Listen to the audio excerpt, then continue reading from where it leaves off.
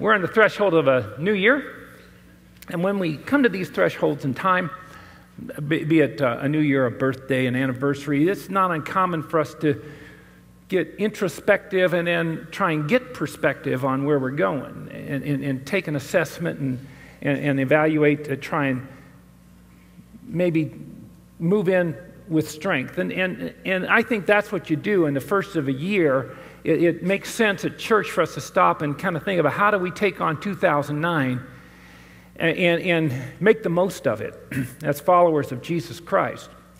And 2008 has left its mark on us. I think just about everybody in this room has some scar tissue as a result of this past year. It's been a tough one, hasn't it? But we have this year ahead of us, and we want to make the most of it. So to set the stage for this, I want to tell you, start out with a little story. It comes out of the 1960s, and it was about a high school assembly where they had invited recruiters from the Army, Air Force, and Marine Corps to come and talk with the junior and senior guys at the school about possibilities waiting for them after graduation of signing up with one of those branches. This is before we had a co-ed armed forces. They just invited the boys in, and I remember going to an assembly like that myself in Annapolis. It was a 45-minute assembly, and so obviously they had signed 15 minutes to each recruiter. The Army guy was first, Air Force, and the Marine recruiter bringing up the end. The Army recruiter got so excited about telling these young men about the options waiting for them, and he dropped names of great generals and great historical events, and he got so carried away he went 20 minutes. The Air Force recruiter was not going to be upstaged by that, and he talked about the great opportunities wait for you career-wise if you put on Air Force Blue, and how it's much better for your family, and the whole world is your backyard. And he got so carried away, he went 22 minutes, which only left 3 minutes for the Marine. The principal pointed to his watch as he got up. What could he do in 3 minutes? Well, instead of going to the microphone, he went down the stairs into the auditorium. By the way, he was dressed in his dress blues. Gave him an advantage there, and he was cut high and tight. His back was hardboard straight, and he just kind of came down in, and he just started staring at all these young men. Just stared them over. Some of them tried to stare him back. They lost. Most of them squirmed, very uncomfortable. He just looked them all over. And just before the bell rang, he walked up to the microphone. He said, looking out over you guys, looks to me there's only 2 or 3 of you who could really cut it as Marines.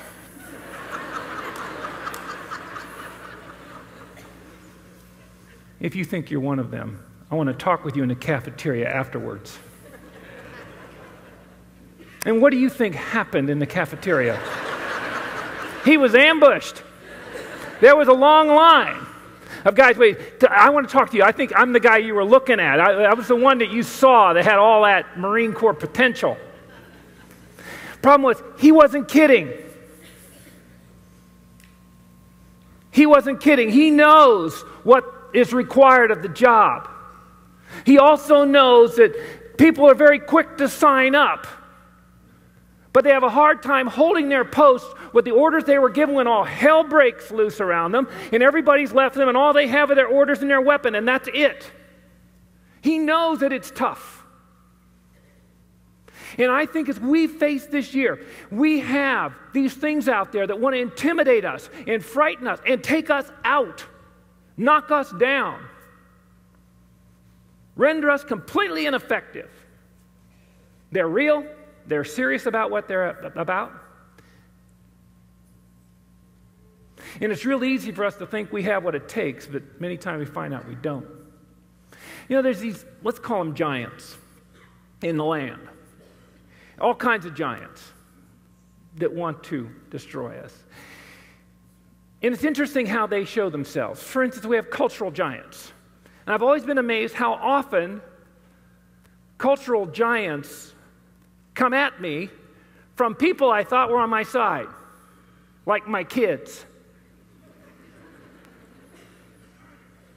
We have a daughter named Karis. She's a wonderful girl. She was in junior high. And I was at my office. The Valentine's dance was coming up, and I got a call at my office. Dad, I just got home from the mall. Now that there's enough to scare me out of my wits. My daughter at the mall. I just got home from the mall, Dad, and I was looking for a dress for the dance. I found a perfect dress for the dance. And get this, Dad, it only cost $30. And I was wondering, could you loan me the money because I'm doing some babysitting and I'll pay you back? Now, at this point, we need a little time out to put some perspective on it because I've already created a couple of dilemmas in your head. Many of you, or if not all of you, are wondering, why is it that Tim Kimmel's daughter has to buy her own dresses to the Valentine's dances? And the answer to that question could be found in her closet. Because I had bought several dresses for her up to that point, and for some reason she treated them like wedding gowns. You only wear once. And when I suggested, how about, well, wear this, oh, I wore that one before. Well, how about this one? Why don't you wear, oh, somebody else has one just like, well, staple a ribbon to it or something. Try something. No, Dad, you got to have a new one. And so we made a decision that if she wanted a new one, buy it yourself. I told her, I said, if I want to be around clothes never been worn before, I'd go sit in your closet, girl. You might be thinking, since when can you buy a dress for $30? I mean, that's the one that crossed my mind because I'd bought several dresses that had 3 digits to the left of the decimal. And I asked her about it. I said, Dad, it's the last one they wanted out the door. I said, okay, I'll spot you the money. Next day, I got home from work just as she's getting home from the mall. A friend had taken her over there and dropped her off. And she came in and said, Dad, I got the dress. I'll go upstairs, I'll put it on, and I'll model it for you and Mom. But as she started up the stairs, I started to get very nervous because of what the dress was in. See, I'm expecting a big box or something on a hanger held high. This thing was in a little bag. Little thing like that, About the size of that thing they stick in the slot in front of you on the airplane. And she walked up the stairs with her dress. And she came down a few minutes later with it on.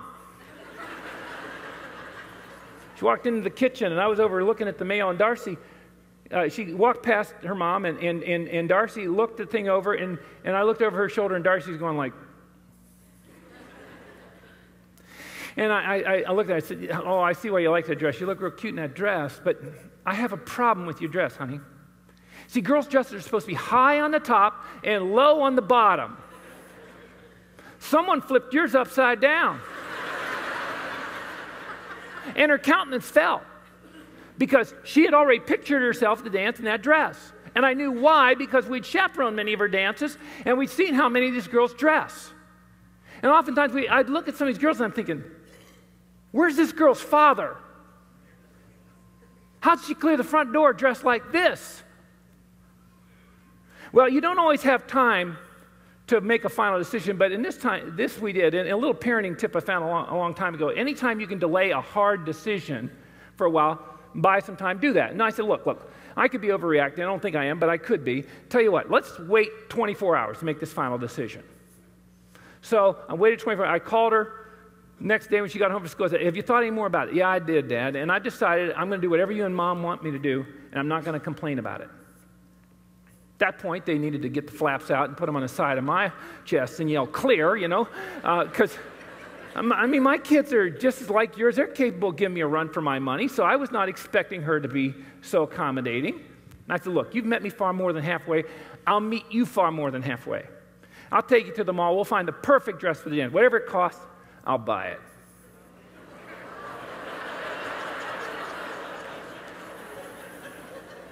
As it turned out, her mother and her went to the mall. And the way they justified the cost of that dress is that it fit them both. See, technically, it's 2 for 1, see? Cultural giants can be very frightening. Yeah, medical giants that stare you down. I was with Darcy shortly after this event, speaking in Nashville, and we had been invited to be guests at the Dove Awards, and this is like the Grammys for Christian musicians. And I was going to be speaking for a couple of days, and then we'd go on a Wednesday evening, and she But she brought that dress she was going to wear, and I got in a tuxedo, and I was going to wear that, and it's going to be like prom night for the Kimmels. And she had things she was working on in her room, and I would leave in the morning to speak. Well, this particular morning, I left about 6:30 and had some meetings. I spoke, and I came back, and the Do Not Disturb sign was on the door. And when I came in, the lights were still off. And I thought, this is strange, because my wife is a very industrious, resourceful woman. She's got a lot done by 9, and it was like 10 o'clock, and I came in, she's still in bed, and I came over and turned on the light. You could just tell right away something was seriously wrong with her.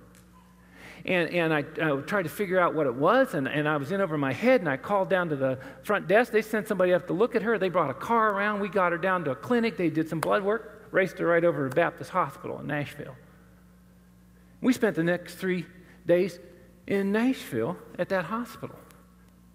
We're what you call the loneliest folks in Tennessee.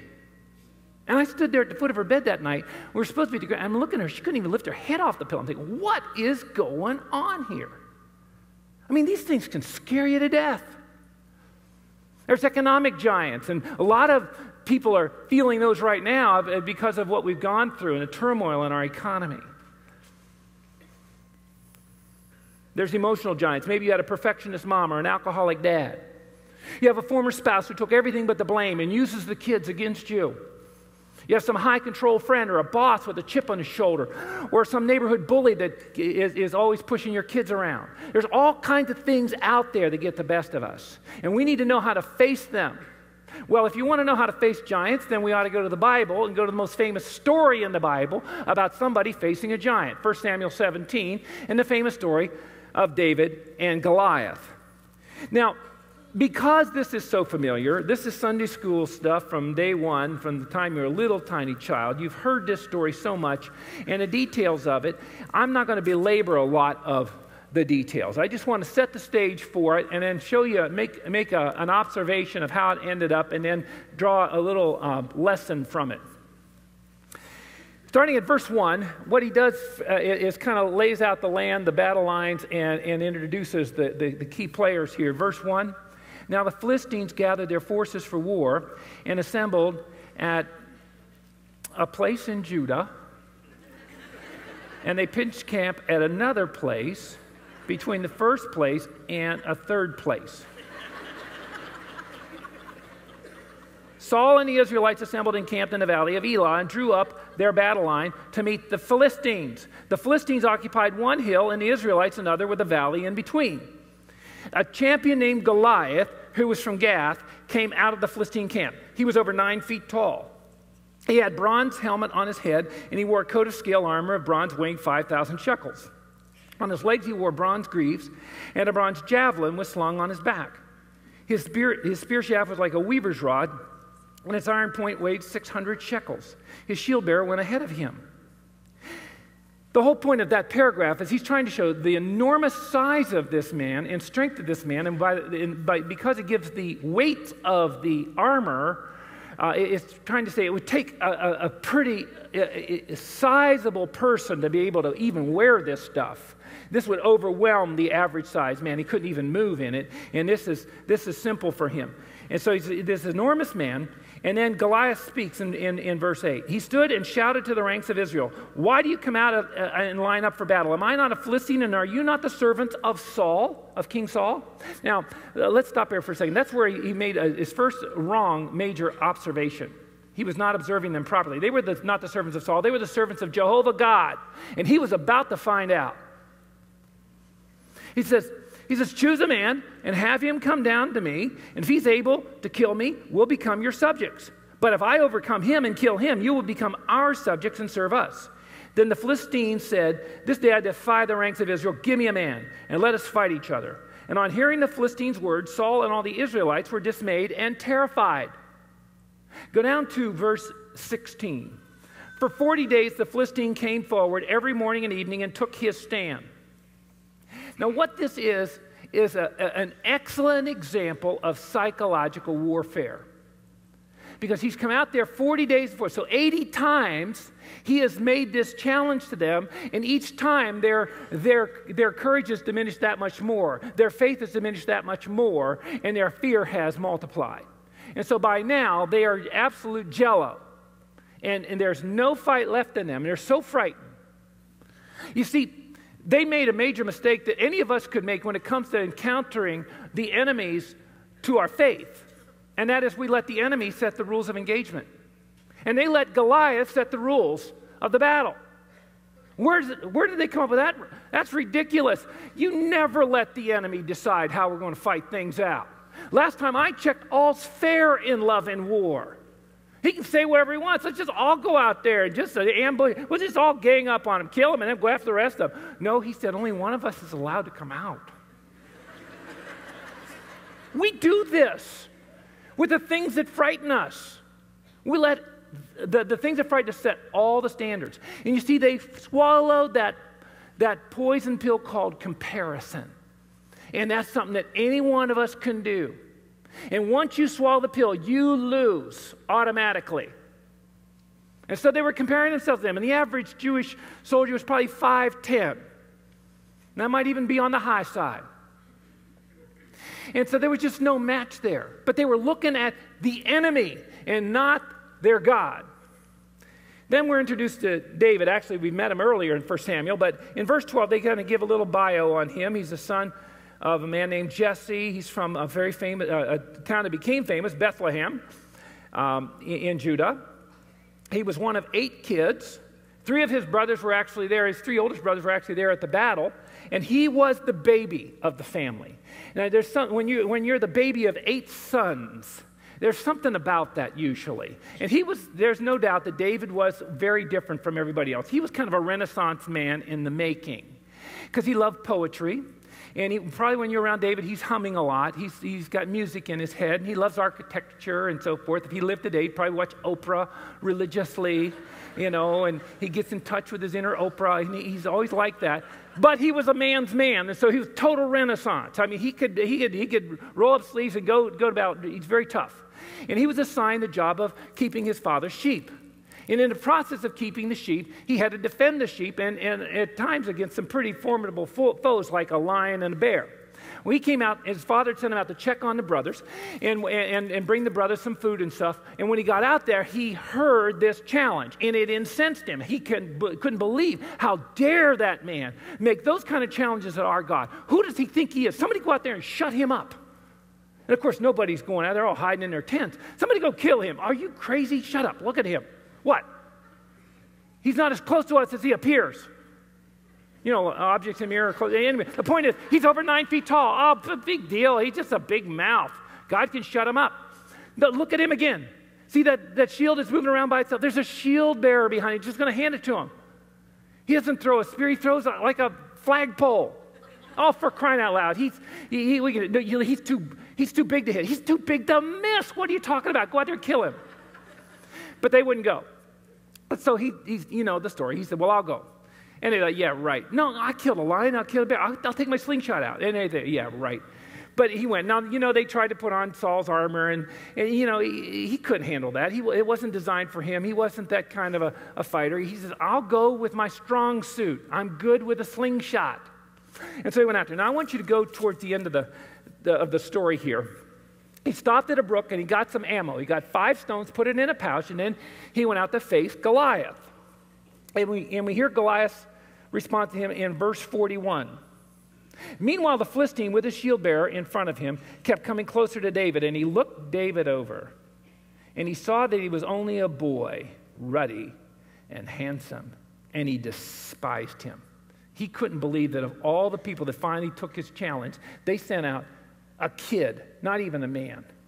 We don't know what his age, but figure somewhere between 12, 14, Pat, is that what they normal think? In that range, 12, 14 years old. He's probably got close to his full height. He's got pretty good strength, but he doesn't have the muscles of a man. But he has the heart of a lion because he has a confidence in a God that's bigger than his enemies.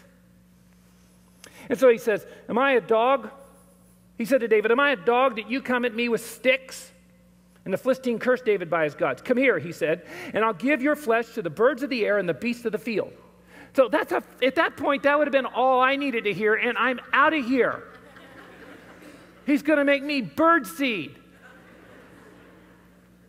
David weighs in before the battle begins. Look at this. He says, you come against me with sword and spear and javelin, but I come against you in the name of the Lord Almighty, the God of the armies of Israel, whom you have defied. In other words, David is not looking at Goliath in this incredible 9-foot-plus giant. He's looking at God, and he's got his confidence in God, who makes Goliath a non-entity. Goliath is nothing up next to God. He's nothing. And so he says, you come against me with sword, javelin, and spear. I come against you. Look, he doesn't say, I come against you with a slingshot. No. He says, I come against you in the name of the Lord Almighty, the God of the armies of Israel, whom you have defied. This day, I love this part. In other words, think what he's doing. Goliath just said, I'm going to feed you the birds. So he says, no, let me tell you how it's going to happen. This day, the Lord, see, he's not going to take credit for this battle. The Lord is going to hand you over to me. I'm going to strike you down, and get this, I'm going to cut off your head. And today, I'm not only going to give your carcass, but the carcasses of that whole ugly Philistine army stand up there on the hill behind you. I'm going to feed them to the birds of the air and the beasts of the earth. And then, if you don't get anything else I say this morning, get the next line, because this is the punchline of the story. And the whole world will know that there's a God in Israel. The whole world will know. They didn't have CNN out there. They didn't have big trucks of satellite dishes and Fox News and all that stuff. How did he know that in this obscure battlefield, and I've done a very brief tour to Israel, one of those I ran today where Jesus walked things, and we just raced through. But we went behind a bus and they just slowed down enough to say, that's where David killed Goliath, right there in that little. I wanted to just stay there the rest of the day, but they moved on. But they're out in the middle of nowhere. How did he know that 3,000 years later, on the other side of the globe, on the front side of 2009, we'd all be sitting here discussing the ramifications of that battle? The whole world will know that there's a God in Israel. You see, David had a clear understanding of his place in the redemptive plan of God, that he was not some chance happening on a purposeless planet, that he was not some kind of a non-entity that comes and goes, sunrise, sunset, and we're just, No, he saw himself as a part of God's plan, that God wanted to use him. And that even though he's just this little obscure little shepherd boy, was called on to do a job for God, and God would empower him that. You see, I think a lot of the times we let our enemies get the best of us because we don't see ourselves in a proper perspective.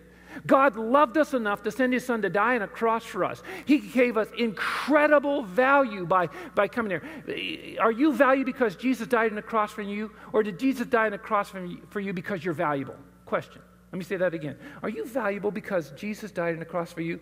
Or did Jesus die on the cross for you because you're valuable? Yes. Exactly. The answer is yes to both of them. And because of that, he wants to use you, and he wants to protect you, and he wants to empower you, no matter what you face. Whether it's the challenges of your kids, or your, twisted family trees, or things at work, or an economy that's imploded, or your health, or whatever. He wants to be there for you, and he will be there for you.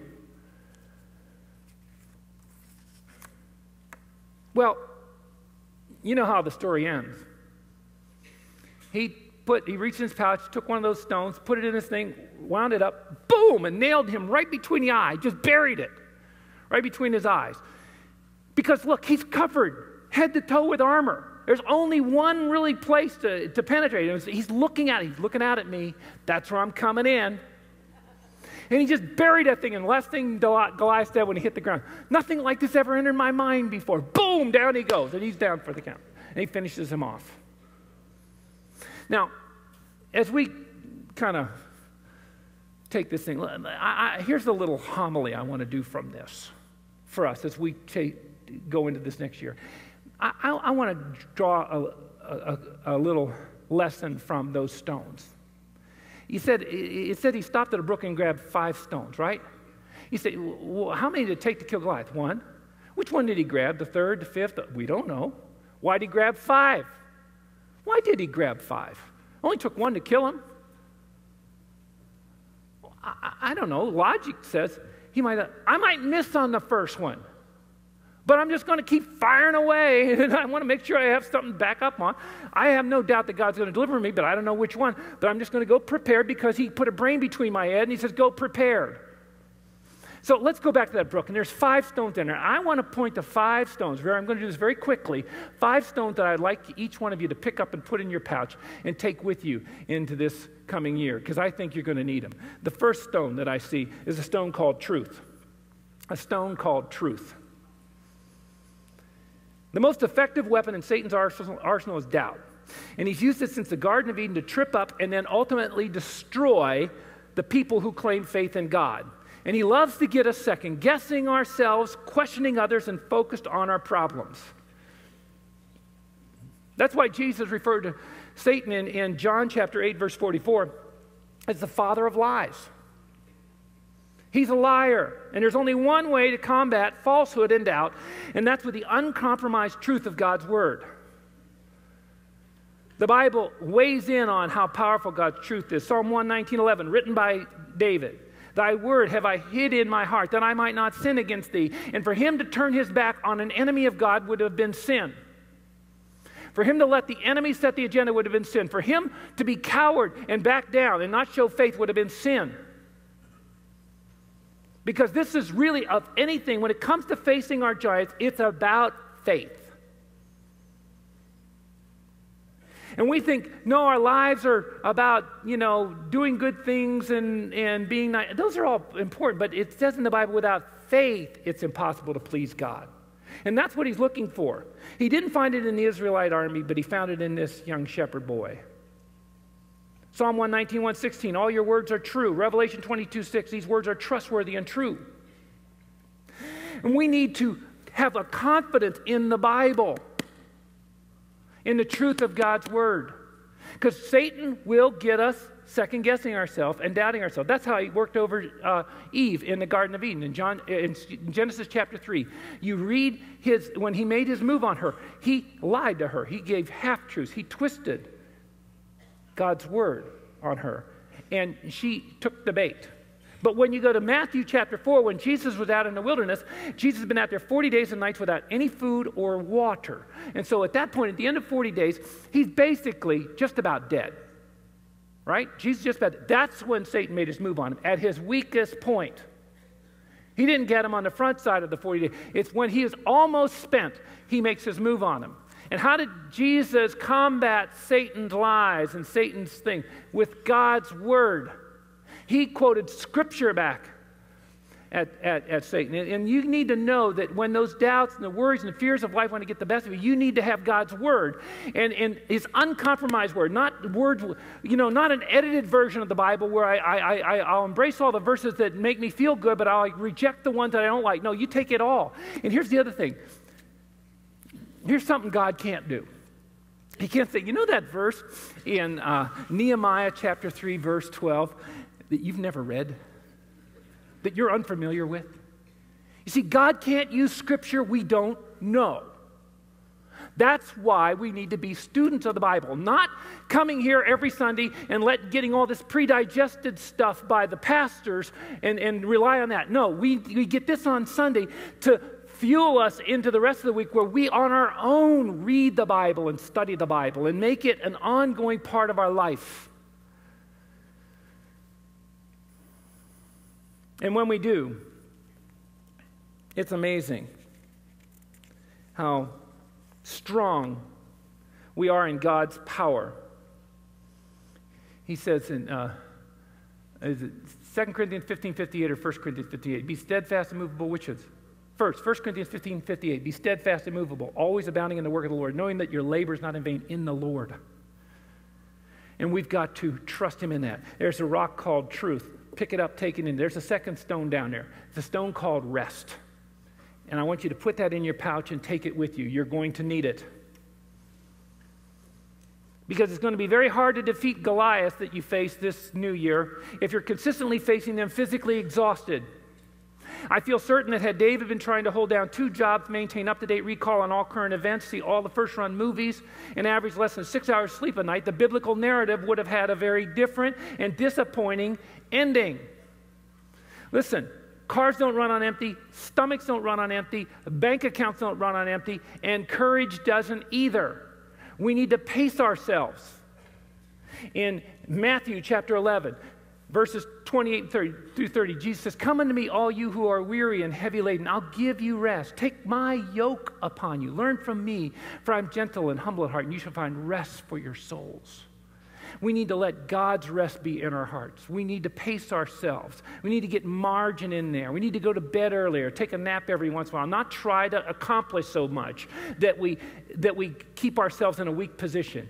Because it doesn't matter how much you're doing, even good stuff, if the enemy comes along and takes you out of the game for good.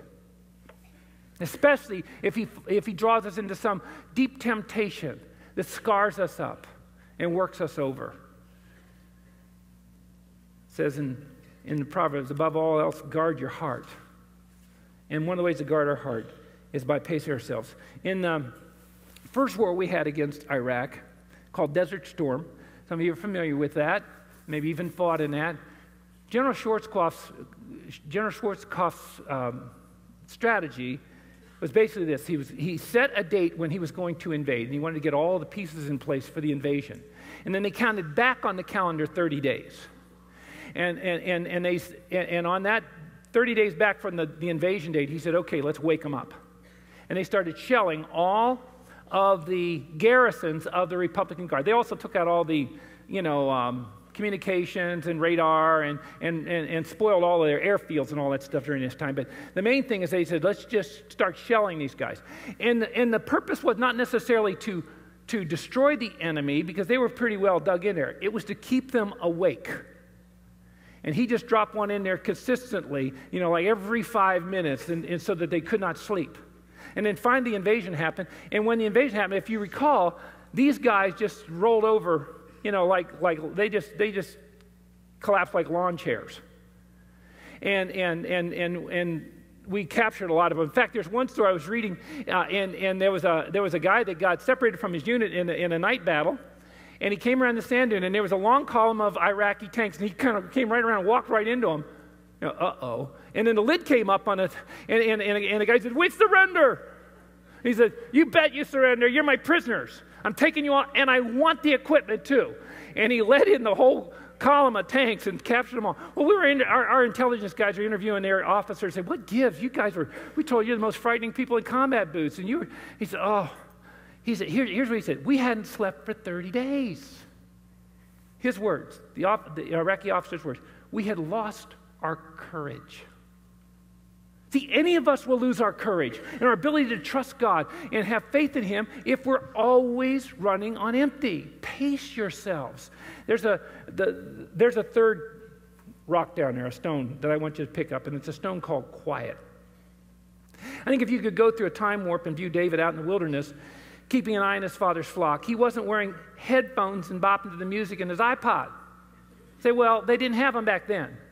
I know, but every generation has had its noisemakers and distractors. And they had theirs too. But there was some quiet there. Now, David did not write these words, but he certainly lived them. In Psalm 46:10, it says, be still and know that I am God. See, God wants to convince us in the quiet what is still true in the midst of the threatening noises of life. If you ever read C.S. Lewis's book, The Screwtape Letters, it's where two demons are there, kind of an officer and a minion, and they're communicating each other, sending letters to each other to try and figure out a strategy to keep a follower of Christ from being effective. And one of the things he says, fill his life with noise and entertainment. Keep him distracted so he cannot key into the heart of God and the voice of God. We need to quiet down our lives and have pockets of quiet. And I want to say something that might sound, I want to make sure I'm understood. I mean, we love praise and worship music, but you even need to shut that off sometimes. And for crying out loud, don't listen to talk radio all day. I can tell when people listen to talk radio all day. I can tell. You know how I can tell? Here's the Bible, and here's their opinion that has been set by somebody else, and they make the Bible go through those people's filters instead of the other way. There's a place for all that stuff, but just don't let it run your life and set your agenda, because God's Word and His truth wants to lead us. And He wants to lead us in the calm and the quiet. A truthful heart and a rested heart and a quiet heart naturally lead to a prayerful heart. And that's the fourth stone I think we should put in our sack, a prayerful heart. I don't know what's waiting for you in these coming months, but I know that prayer is one of the best forms of ammunition you can take with you. And it doesn't need proof. It just needs practice. Because it says in Isaiah chapter 40, verse 31, that those who hope in the Lord, He'll renew their strength, and they will soar on wings like canaries. Isn't it interesting? He doesn't say robins, quail, doves, canaries. He says eagles. I don't believe there's any throwaway words in the Bible. God is very selective. And on this verse, He chose eagles. Why eagles? It's because they fly so high, and they get above it all, and they have so much better perspective.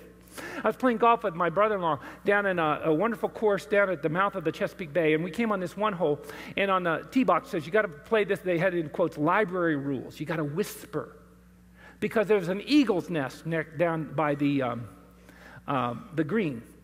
And of course, everybody wants to see the eagle, and we're looking, and he's not in his nest because it's daylight. He's out working. He's out hunting. And finally, my brother-in-law had very good eyes, and we looked at it, finally saw this little tiny speck up there hovering way above us. And see, God wants us to get up there. And here's the thing. If you fly with eagles, you notice they don't go in flocks. There goes a flock of eagles. See, when you fly up that high, you fly alone. And many times, all you have going in to face some of your giants is just you and God. That's it. But that's all you need. If Jesus is all you got, He's all you need.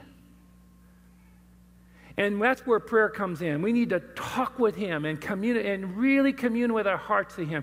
Listen, the Bible is filled of stories of people who prayed and God answered. Abraham prayed and his wife had a son. It's a big deal. Women have sons all the time. Not when they're 90. In fact, they don't want their husband thinking of siring one. You stay away from me, I'm old. But God had made a promise, and He fulfilled that promise. Moses prayed, and seas parted. Joshua prayed, city walls fell down. Elijah prayed, fire came down from heaven. Daniel prayed, God shut the mouths of the lions. You go into history, John Knox prayed. Queen Mary trembled. You ought to look that one up in history and see what that's all about. George Mueller prayed. And the orphanages of London were built and maintained. Say, who's George Mueller? Well, if you ever saw the movie Oliver or read the book Oliver Twist, there was a time in London's history where a lot of children were abandoned at street level, and very bad people many times would take these kids, and in order to protect them and feed them, they'd get them to go out and be criminals for them. But George Mueller felt bad for them because he was a bad kid himself. He was a rough teenager and came to Christ, and he had a heart for these disenfranchised kids, and so he started these orphanages, and they were maintained back then the same way they are now, through the benevolence of people who give to them. And so he had to pray in everything they had. And I love this one story I read about him. It was dinner time, and he came down to the dining hall, and they hadn't set the tables for dinner. And it was almost time and he went in the kitchen. He said, you haven't set the tables yet. The kids are going to be here any second.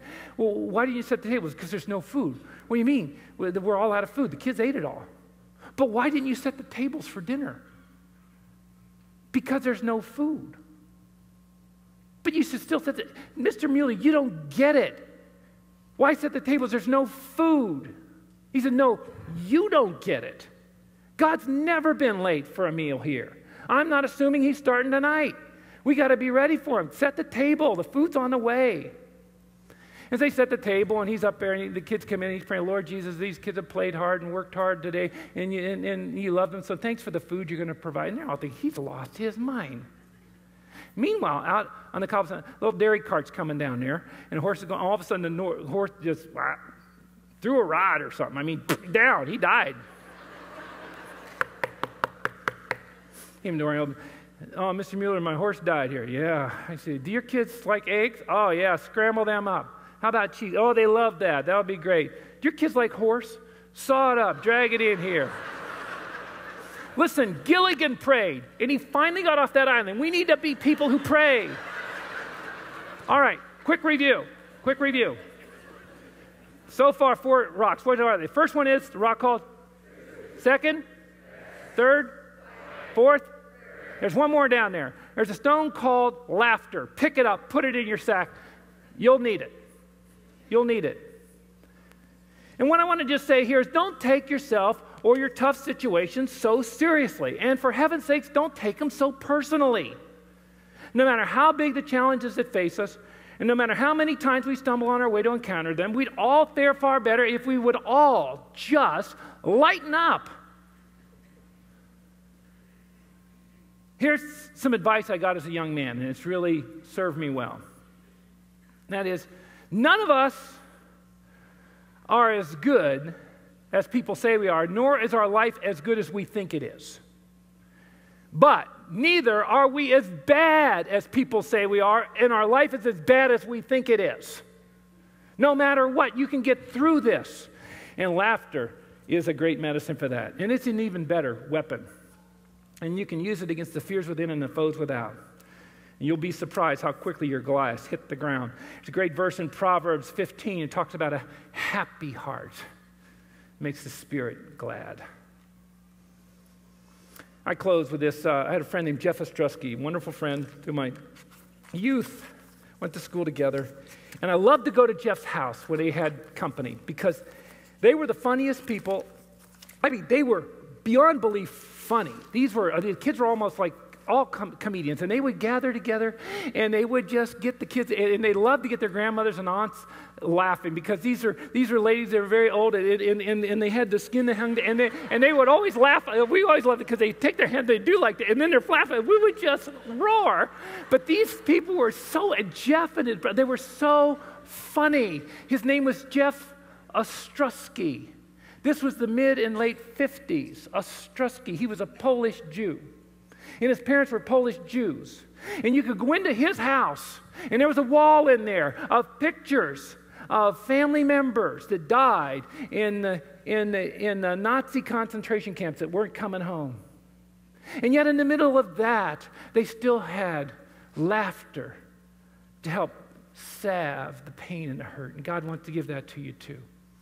We have a chance to extend our worship with Him and focus in on why we have so much confidence, no matter what our giants are, by focusing in on the Lord's table. Let me pray for us as we turn our focus on our communion. Lord Jesus, I thank you for each person in this room. You know every one of them by name. You know how many hairs are in their head.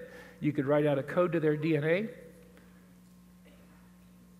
For these, when they were little, you could tell us the name of the doll or teddy bear they slept with. You know all their pets. You care about all of us. You care for us intimately. And I pray, Lord, that we might trust you fully because of that. We thank you for your death on the cross and your resurrection on our behalf. And now as we focus on this, we have a bad habit of forgetting, and we need to remember. And you asked us to do this on a regular basis so we won't forget. So help us now as we focus on this in Jesus' name. Amen.